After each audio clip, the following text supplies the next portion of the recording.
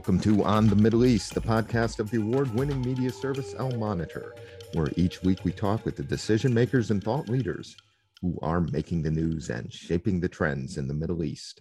I'm Andrew Parasiliti, president of Al Monitor, and our guest today is Hadley Gamble, reporter and anchor for CNBC's TV show Capital Connection, based in Abu Dhabi.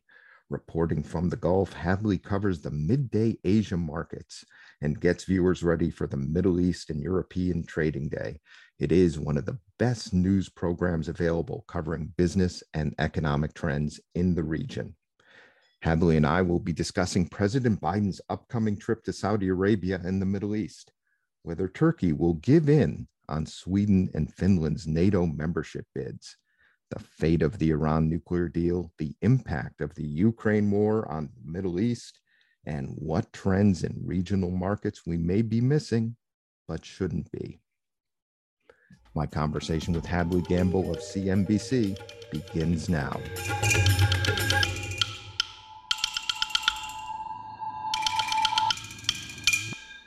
Hadley, welcome back to On the Middle East. Andrew, thank you so much for having me. It's always an honor and a privilege. No, it's our honor and our privilege to have you talk to us today about all that's going on in the region. Let's start with President Biden's trip to the Middle East, including Saudi Arabia. It's now supposed to take place sometime in July. This is a sign of a major turnaround on U.S. policy toward the kingdom from when Biden took office last year. You interviewed the Saudi Foreign Minister, Prince Faisal bin Farhad Al Saud, at the World Economic Forum last month. You have covered the kingdom and continue to cover the kingdom as closely as any journalist I know working in the region. Paint the picture for us of how Riyadh is viewing this change in tack from Washington and what it hopes to achieve from a visit from President Biden. Well, Andrew, I think that in the shortest terms possible, this is called eating crow. That is exactly what the Biden administration has finally realized that they in fact have to do when it comes to Saudi Arabia. This is a recognition, one would hope, of the place that Saudi Arabia holds as the leader of OPEC, the so-called cartel, and the fact that this is a country that for so many decades outsourced their foreign policy to the United States until the last few years when, to their mind, they were abandoned by the United States, by the administration of Washington, and by US foreign policy goals. And I'm talking specifically about the rapprochement with Iran, the need for a JCPOA. The Saudis deeply feel that they have been abandoned by the United States from one administration to another from the start, when then US President Barack Obama decided to declare a pivot to Asia. I was sitting in the room when foreign ministers, aghast, looked at the only US representative there in Bahrain. And you were, I think, in that room too, all those years ago. That's right. And you were there, and they were aghast, and they wondered what that really meant for them. They didn't understand why they were being abandoned and to what extent that would mean. And I think everything that we've seen in the decade subsequent to that, this idea of forming their own foreign policy, these frankly failed journeys into Yemen and elsewhere by the Saudis, by the UAE, is a knock-on effect of the fact that they felt abandoned by the United States. So taking a step back and thinking about what this means for the United States and for Saudi relations now, one wonders if the rapprochement with Saudi Arabia is really going to be to the extent that they in Riyadh think it's going to be. Perhaps there's a bit of wishful thinking on their part that the administration in Washington was saying they're going to visit, that it's going to reset everything and they're going to be sitting pretty again and that they're going to have a voice in a way that they have in years past. But at the same point, one hopes that those in Washington, that those sitting in the White House understand that you cannot negotiate energy policy without being able to pick up the hotline to Riyadh and to Moscow. And that is actually one thing that former President Donald Trump actually got. Let's get into the oil piece of this for a bit. The kingdom recently agreed to an increase in the OPEC plus quota. That's been a long-standing ask by the United States. But I think, if I understand what you've been saying recently, your view is there's less here than meets the eye. Absolutely. I mean, so essentially what you know at this point is that the IEA, the International Energy Agency, has said that something like 3 million barrels could be lost in the second half of this year as a result of US and European sanctions on Russian oil, right? So this is all of the barrels that are going to come off the market as a result of nobody wants to be caught red-handed with Russian oil, first of all. And second of all, you're going to have to, anything that Russia sells is going to have to go at a discount. So that means that already there's going to be a lot of Russian oil off the market. Now, July and August, they had already scheduled something like 650,000 barrels per day, right? And they had priced that in terms of around 430,000 into their market, right? Being additional barrels to the market. So essentially what you've seen in this agreement is they brought forward the amount of barrels they were going to put forward in September, right? And they brought it forward by a couple of months to enter the market in the next month, which is 355,000 barrels over the next 2 months, right? So in the end, although it seems as if the UAE and Saudi Arabia, OPEC countries have put more barrels on the table, you have to put that in perspective with the barrels that are being taken off the table by Russia. So actually, it's not that much. And you're going to have another reaction that we saw a couple of months ago when the United States decided in their infinite wisdom that they were going to put potentially more barrels by the release of the Strategic Petroleum Reserve. It was like a drop in the barrel. And the time they did it before, same situation. So even though it seems as if Saudi Arabia and the UAE suddenly starting to play ball with the US administration, oh yes, we're going to bring prices down, da, da, da, da, da. You've got to remember, you're already taking a heck of a lot of barrels off the table when it comes to Russian crude. And we're talking about an already very tight market because of years of underinvestment and the fact that they were really trying to play it safe with the demand picture. Because even though you've had Shanghai locked down for all those months and the worry about demand from China, we're going to see increased demand from Asia. It's just going to continue to go up and up and up. The United States, biggest economy in the world, for now, still demanding a lot of crude. We're demanding energy across the board. So you've got an environment where there just isn't enough energy to fulfill the need. So no matter what it looks like, the US can take credit for this, but it's not putting that much more on the table. Let's talk about Iran. This has been a bad week for those hopeful of a revival of the Iran nuclear deal. What's the buzz out there in the region about Iran, including if there is no deal? Now, on the one hand, there's a lot more regional diplomacy. There's been an Iran-Saudi negotiations in Baghdad. The UAE also now has its own channels to Iran. Is the expectation that Iranian behavior will moderate with or without a deal, or is everyone taking a deep breath and worried about what Iran might do next? So I asked this question of the Saudi foreign minister at Davos a couple of weeks ago. And, are you worried about Iranian crude coming onto the market? Are you worried about a JCPOA that doesn't necessarily reflect that second track, that dual track that you've so often spoken to me about, the necessity for this? And he said, listen, at the end of the day, our hands are stretched out to Iran. We have ongoing conversations with our brothers in Iran. This is a different message even than what I heard last year at the G20 when we were in Rome, when I asked him the same question. Then they'd had 1 or 2 meetings. They were waiting for their third, and not much had been accomplished. What he was essentially saying to me, Andrew, is that he and his GCC counterparts have a continuing dialogue with Iran. They're talking to them all the time. Whether or not they've come to any conclusions about whether there should be, Houthi attacks in Abu Dhabi and on infrastructure in Saudi Arabia, that's another question, but they at least have that conversation ongoing. The problem, of course, is whether or not the Iranians feel like there's any reason to give any ground to the Biden administration at this point. Why would they? The Biden team is looking at the price at the pump, $5. National average is around $5 now. They're looking at places like California, it's as much as 6 to 7. The Iranians know that they need to put their oil out there.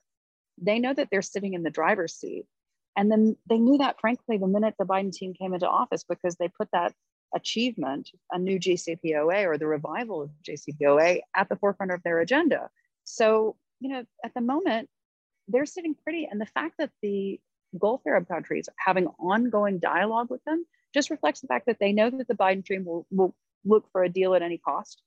They know that a dual track isn't actually happening unless they make it for themselves. And so for Iran at this point, whether they bring cameras in, they shut off cameras, they don't feel that the West has any leverage with them, because we've seen what happened during COVID-19. We've seen the impact of sanctions over the Trump years.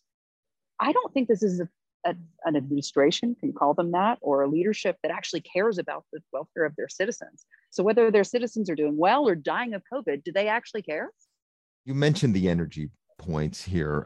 Is there then not an incentive on both sides, the West, given the energy crisis that's a consequence of the Russia-Ukraine war, and in Iran, Yes. in terms of getting investment and increasing exports, a return, at least in part, to the international financial system to do the deal. I mean, those incentives would seem to be higher. How can Iran keep itself out of the international energy market to probably double exports of oil very quickly if there was a deal?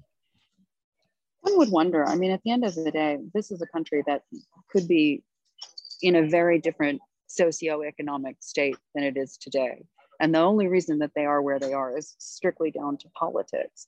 And one wonders why they wouldn't, as you say, take total advantage of the fact that the United States and the rest of the world is in hock to a system that Vladimir Putin has been able to take complete advantage of. Because if you were to allow more Iranian oil onto the market, one would assume with the laws of supply and demand that prices would inevitably go down. But the thing is you can't flip a switch, right? This wouldn't happen automatically. And I think that they are smart enough to know, after all of their decades of negotiating with the West, that if they can get a better deal for their crude, if they can get a better deal for their economy, then they're going to do it. And I think that they're going to play the waiting game. In the background of the Biden visit, including to the kingdom, is Israel normalization. Prince Faisal laid out to you at Davos the Saudi position on normalization. How do you see those prospects with Saudi Arabia and the normalization trend overall in the region? Yeah, this is the thing. It's a question of age, in a sense, because the older generation in Saudi Arabia will tell you absolutely not, will not happen. And the younger generation is a very different, situation. And I think that there is a strong recognition that it's coming. It's only a matter of time. One wonders if that might not be part of the conversations that are happening if they have said so far, the president visits Israel and potentially Saudi Arabia in the coming months following that Madrid NATO summit. I think that when you talk to folks today, the Public Investment Fund of Saudi Arabia, their sovereign wealth funding, all of that oil and gas money, one of their arms is investing through various means in Israeli companies. So it's not, a bridge too far to say that those relations are going to normalize at a certain point. Let's move to Turkey. NATO Secretary General Stoltenberg told you a couple of weeks ago he is confident that a solution can be found to Turkey's concerns about Sweden's and Finland's membership bids. Are you confident? And as you know, we at Oil Monitor have been covering this too. What I'm seeing is that Turkish President Erdogan seems to be digging in, including with his threats of yet another military incursion into Syria. I think that he's going to play this to the best advantage for Turkey, as he does everything. I mean, we always talk about, Turkey being the center of East and West, and the fact that they've literally got to play both sides against the middle. In many interviews that I've had with the Turkish foreign minister and other ministers within that government, they've essentially said to me that they're going to do the best for themselves. And we're seeing that playing out right now. As you mentioned, that interview that I had with Jens Stoltenberg, he said, I'm confident that we can get to a deal with the Turks. But the thing is, they're going to have to give to receive. That's always got to be the way, right? And one thing about that, first of all, why is it that NATO members have to literally bow and scrape to Turkey to get anything done? Two, why is the only NATO member who seems to be able to successfully, quote unquote, negotiate with the Russians, why is that Turkey? Why is that not a European nation? Turkey has more to gain and to lose. They are also, close to the Ukrainians, close to the Russians, but they've managed to put themselves into a position where NATO members have got to kowtow to them, and they're going to play that to their very best advantage. There's a sense, I think, in the region, at least, between Saudi Arabia and the UAE, who deal with the Turks on a very regular basis, that if they can get the Turks to, quote unquote, forgive the Khashoggi merger, which they have, then, Erdogan can be pushed to the highest bidder. And I think you're seeing that playing out now. I mean, from what I've been told behind the scenes, that if it's a question of weapons, if they get the go-ahead from Washington on fighter jets, then they're going to be feeling pretty good. And they'll continue to exert pressure on Russia. Not too many years ago, we saw that downed Russian fighter jet, and the Turks seemingly ready to go to war with Russia, and NATO didn't back them up. That, of course, was during the Obama administration. And I think they learned from that. And so in every conversation subsequently with NATO, they've understood that, NATO wouldn't necessarily be there for them if they started a ruckus. So might as well use this to their best advantage. And that's what's happening now. Hadley, you were at the WEF and interviewed many world leaders there. Lots of good feeling and support for Ukraine. But how prepared are the global elites for the international energy and economic crisis that is only just starting as a result of the war? And especially what World Food Program head David Beasley is calling a house on fire global food catastrophe that is already hitting hard Egypt, Tunisia, Lebanon, as well as many other emerging market countries in the Middle East and throughout the world that are energy and food importers. It's incredible, Andrew, because, at the World Economic Forum summer version that we had this year, this was the conversation that every single person was having, that nobody was technically talking about on camera, because nobody wanted to stand up there and be the people who were telling Ukraine that they need to cede territory to Vladimir Putin to make all of this go away. Nobody wanted to say that on camera, but everybody was saying it off camera, in sessions, to me, in multiple conversations. And it's interesting that this is a conversation, obviously, that we were having in May, June, when back in January, February, this was a conversation that I was having with folks, that if an invasion took place, what this could mean for global security, what this could mean for food prices. And the oil ministers had it first. I was talking to the Saudis, to the UAE, even in March, and they just said, listen, you don't understand how bad this could really get. And think about it for the Middle East specifically, as you say, how did the Arab Spring start? This was a food crisis. This was worries about bread. That's why you've seen significant investment from Saudi Arabia into Egypt, into Jordan. We're talking about now Lebanon. I'm sitting in Beirut right now, and I spoke, early with U.S. officials, and they were saying, the worry that we have right now is that the global community isn't going to be able to support a country like Lebanon, already in socioeconomic crisis, because of the fact that we're going to have literal shortages of wheat. We're not going to be able to help them. The problem too is, now we live in a woke environment where you can't say anything without, the Twitter sphere descending on you. And I think that politicians are the least immune from that, right? Because technically, if you're publicly elected, you have to have the support of the public. And so people are afraid to tell the truth. It's interesting that when I spoke with Vladimir Putin back in October, the Kremlin attacked me as being, an agent of the US government who was trying to seduce the president and distract him from the very serious things that were happening in Russia.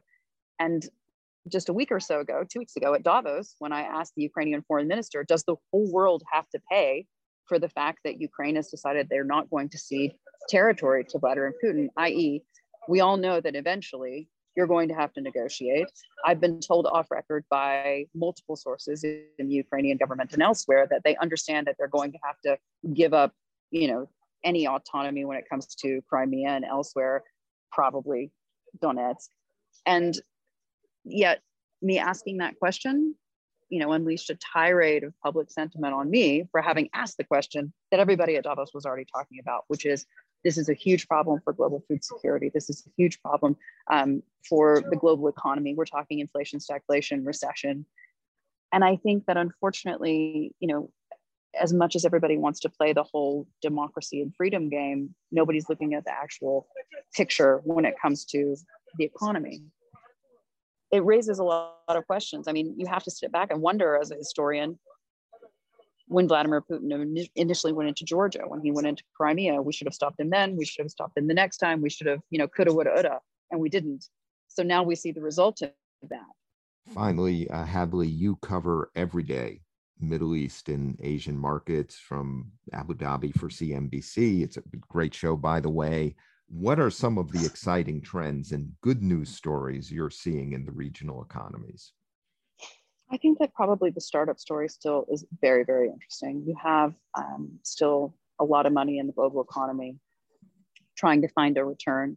So you have investors willing to put money behind startups and, sort of third third tier investments that they wouldn't necessarily have put money behind in the past. We've seen a couple of unicorns coming out of the Middle East when we talk about, obviously, Kareem a few years ago and Kotopi just a year or so ago.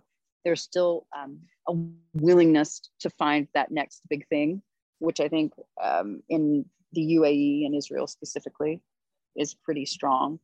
And in terms of the good news stories, we continue to see women doing much better maybe than the global average in the region, but just because of the fact that a place like the UAE has decided that there need to be quotas in place, half the government has to be women. They've instituted that kind of thinking in the private sector as well when it comes to the boards of companies. And in a sense, they're actually much more forward thinking than even some Western economies, but still so much further to go.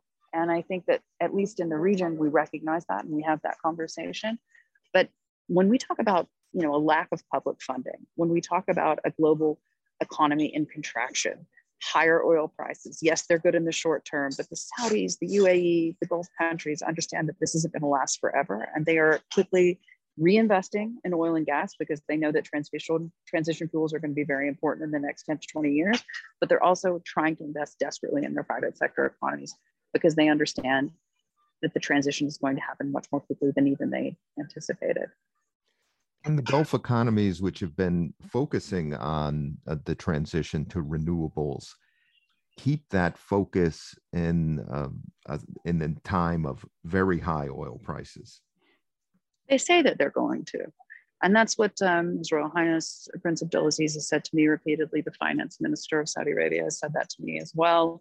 In the UAE, they have an entire sort of entourage focused on that specifically. The head of the Abu Dhabi National Oil Company, Dr. Sultan Al Jaber, is in fact the climate czar for the UAE. So they say they're doing all of that. And they put their money where their mouth is. I always found it very funny because, 10 plus years ago, when I first came to the Gulf, they made me go to a climate summit. And it was, 1,000 different companies from Europe, mostly, with all of their solar panels and all of their fascinating hydrogen investments and patents. And I realized that the majority of those patents, even though they were developed obviously in European countries, were owned by the region, owned by regional players and sovereign wealth funds. And I thought, how fascinating. They own the energy of now, oil and gas, and they're going to own the energy of tomorrow. So I don't think that that's put on hold at all. I think that's potentially even accelerated because they've got so much disposable income as a result of these higher oil prices. Hadley, we're out of time. It has been a treat, as always, to talk with you about the Middle East. Thank you for joining us today on the Middle East. I love you so much, Andrew. Thank you for having me. We will return after this break.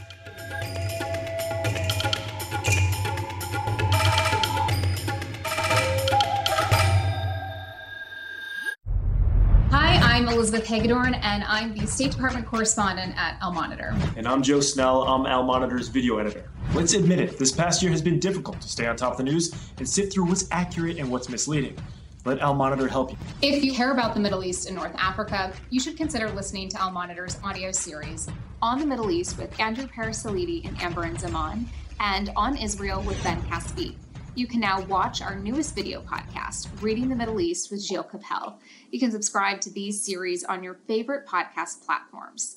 And through a host of free daily and weekly newsletters, we offer a range of perspectives with the highest journalistic standards. You can subscribe to these newsletters at almonitor.com. As an award-winning media service headquartered in Washington, D.C., Al Monitor has a network of over 160 contributors around the world. So if you haven't done so already, be sure to visit almonitor.com, where you can find all of these newsletters and podcasts along with first-class reporting and analysis.